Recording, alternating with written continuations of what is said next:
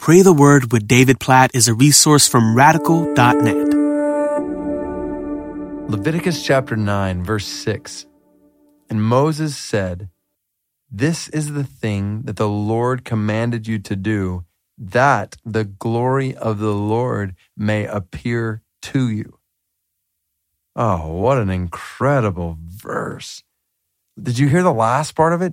That the glory of the Lord may appear to you. It's almost like Moses is saying, do you want to see the glory of the Lord? I think about that in my own life. Yeah, I want to see more and more and more of God's glory. Do you?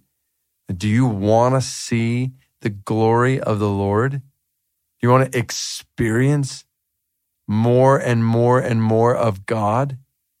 Well, the beginning of this verse says, this is the thing the Lord commanded you to do, that the glory of the Lord may appear to you. And the thing that the Lord commanded them to do was to make these sacrifices. So now make the connection.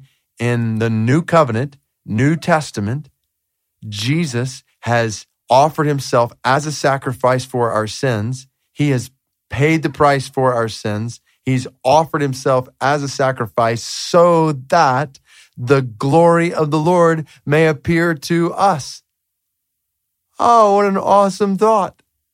Jesus died on the cross so that you and I can know more and more and more of God. And then you even think about our lives then as a sacrifice before God. So based on the shed blood of Christ that covers over our sin, we offer ourselves as a living sacrifice to God.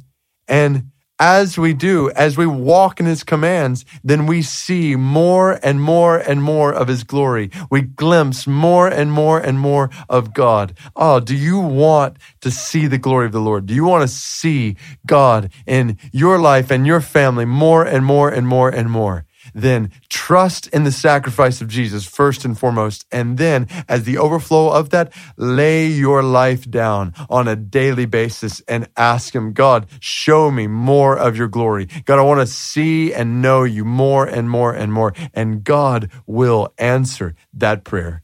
Oh God, we praise you first and foremost for the sacrifice of Christ on the cross that makes it possible for us to be with you right now, for us to behold you in your glory, in prayer, in your word, to have communion with you. Oh, Lord Jesus, we praise you for making communion with the Father possible, for making it possible to have a daily, continual glimpse of the glory of God. Oh, what a privilege of prayer. God, help us not to let this ever become rote or meaningless or routine. God, we're praying right now to you. You're listening to us. We're communing with you. We're seeing more of your glory, experiencing more and more of you. And God, we pray, we want to see more.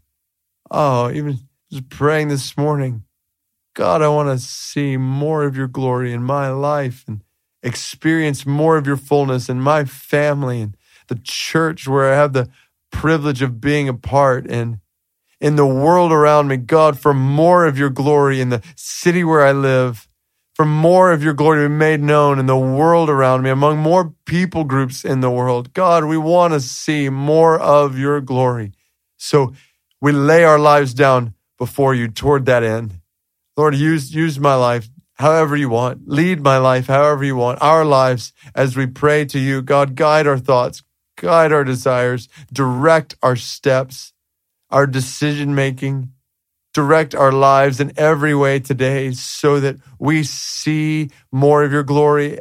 We know you in deeper ways so that other people around us might know you. God, use us to spread your glory today. Use us to make your glory known in others' lives by sharing the gospel. Oh God, we want to see you more. We want to know you more. We want to love you more. So use the sacrifice of our lives before you today toward that end, we pray. In Jesus' name, amen.